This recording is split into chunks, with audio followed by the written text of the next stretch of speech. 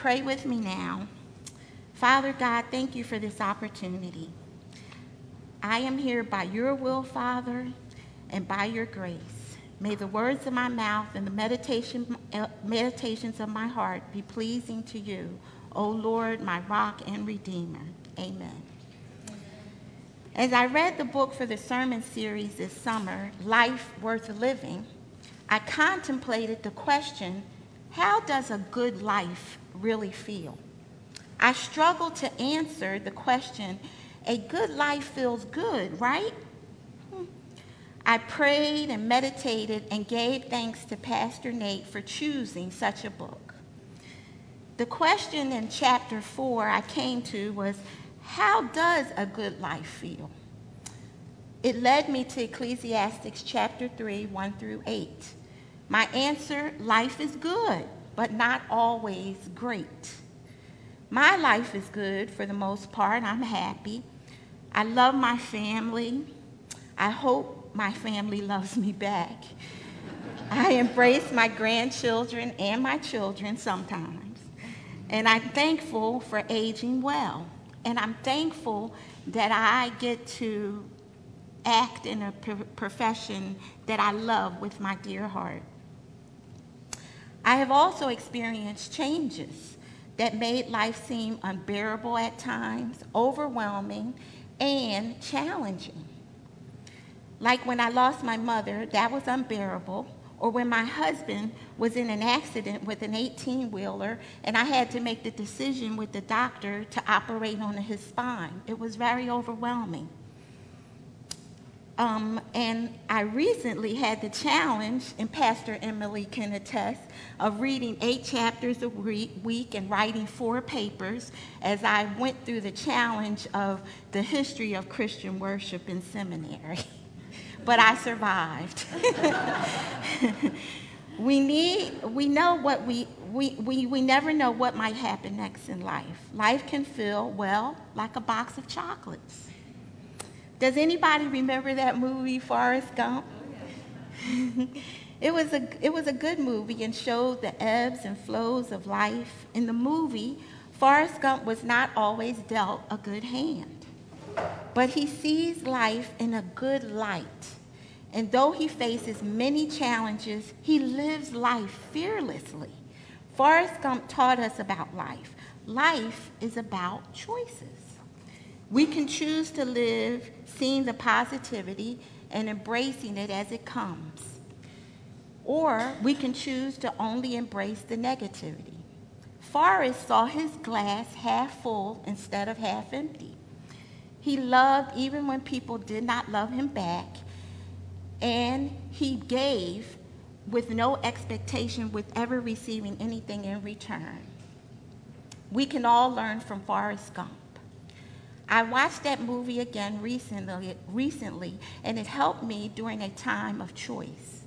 I encourage you to also watch again, or watch if you've never seen it, with these words in mind. When I was younger, my father would gift my mother with a box of See's chocolate or Whitman's on special occasions. Take a moment and recall your favorite box of chocolates. These candy gift boxes became my favorite, and I enjoyed tasting and seeking out good flavors. The boxes always had a list of what the candies were in the box on the bottom or inside the lid. So I would try to memorize everything on the bottom of the box and then try to go back and pick out the good ones.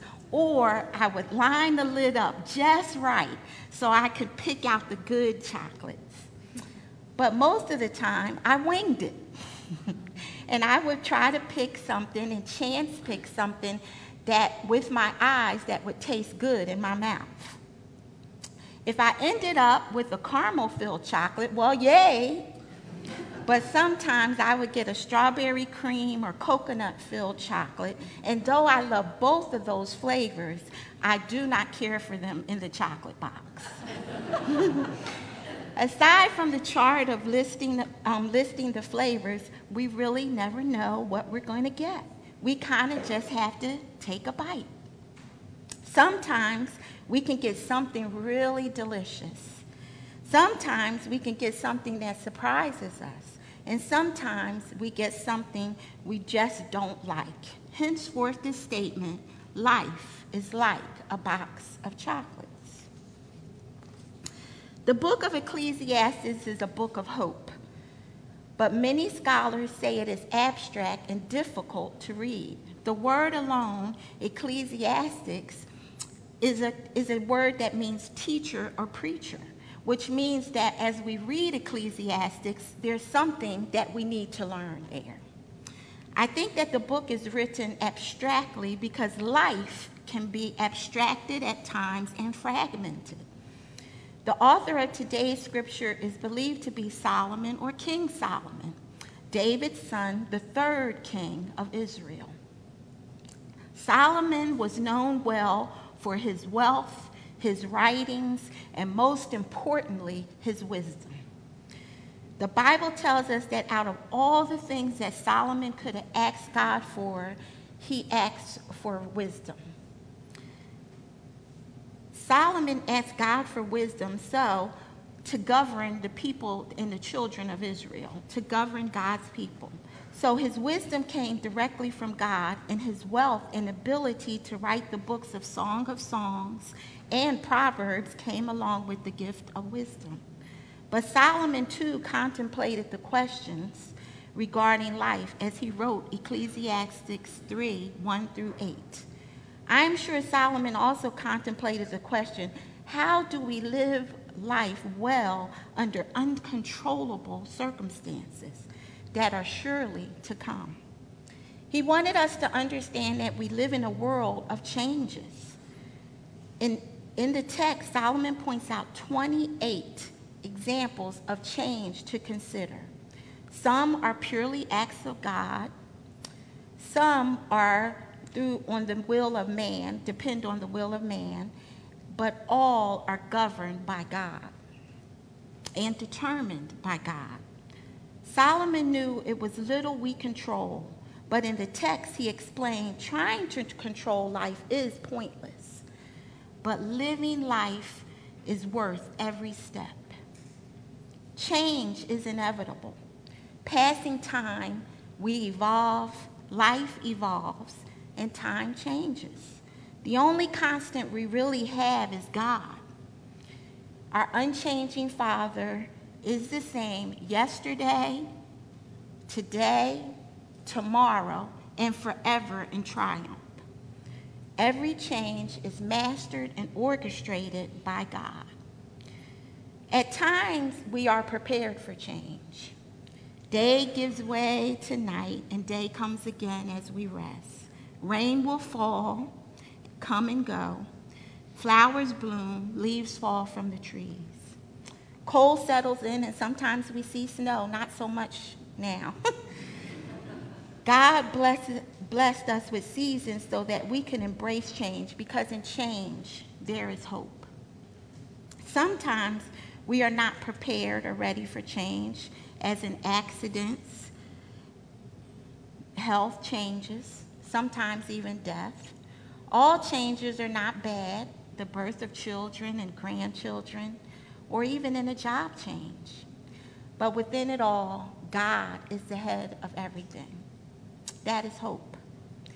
As followers of Christ, we are not exempt from trials and tribulations. The reality remains we will encounter changes, challenges, and yes, disappointments. John 16:33 reminds us that Jesus said, "In this world you will have trouble." This is not a warning. It is a scripture, again, of hope. A reminder that Jesus gives us inner peace and that victory when we rely on him in times of difficulty, decisions, and challenges. Times that may even catapult us into anxiety and fear. We deal with a troubled world now more so than ever. Let's recall what is going on in the scripture, John 16:33. Jesus is risen after his crucifixion. He is visiting with his disciples before going on to glory. the disciples are maybe confused by Jesus' words, still in shock from seeing him again after seeing him laid in a tomb, seeing him on the cross crucified. But they are happy to see their teacher again. They may be concerned and wonder, how long will he stay this time? And confused by the words Jesus is speaking, that he will have trouble. Why? When they saw trouble all the time as being followers of the true Messiah. Why is he asking them that? However, I can surely say this, that they were more likely overcome with abundant joy in the presence of the true Messiah. It is one of the greatest mysteries why God permits suffering, but the beauty of it all is Jesus and our faith in him and our hope in the assurance that we are never alone. Our faith in God guides us to recognize that we should praise and look to God in times of victories as well as uncertainties and unexpected flavors of our boxes of chocolate we call life. We must submit to him who cares for us, and as careful as we choose chocolates from the box, we should trust in God who knows what is ahead for all of us. Recently, I received a box of chocolates from a friend who traveled to France. That's the best chocolate in the world. I just want you to know. The box included little chocolate morsels covered in colorful wrappers. There was no guide, though, or menu indicating what the flavors were. All I knew is that each one contained chocolate. I had to just unwrap and take a bite. The first candy I selected was good, and I lucked out, and it was really good. It was filled with chocolate, so it was chocolate on chocolate. So I decided, why not try another? Because, of course, we can never eat just one chocolate. The universal code for eating chocolate is to always eat two. I just want you guys to know that. As I began to chew my second choice, little bursts of bubbles and pops began to crackle in my mouth. And so I grabbed a tissue and got rid of the mystery candy. Not understanding the love I had for chocolate, but hating the texture, I decided to put away my little treasures for another day. We are not always given a do-over or given another opportunity to respond differently or choose more carefully. But we have hope that everything works towards the goodness of God who loves us. So we don't give up. We strive for the prize, and we live a good life worth living. A life that seeks him always, and a life that loves as he commands. So today I encourage you to enjoy your box of chocolates, or life as we call it, fearlessly, taking a bite, a huge bite.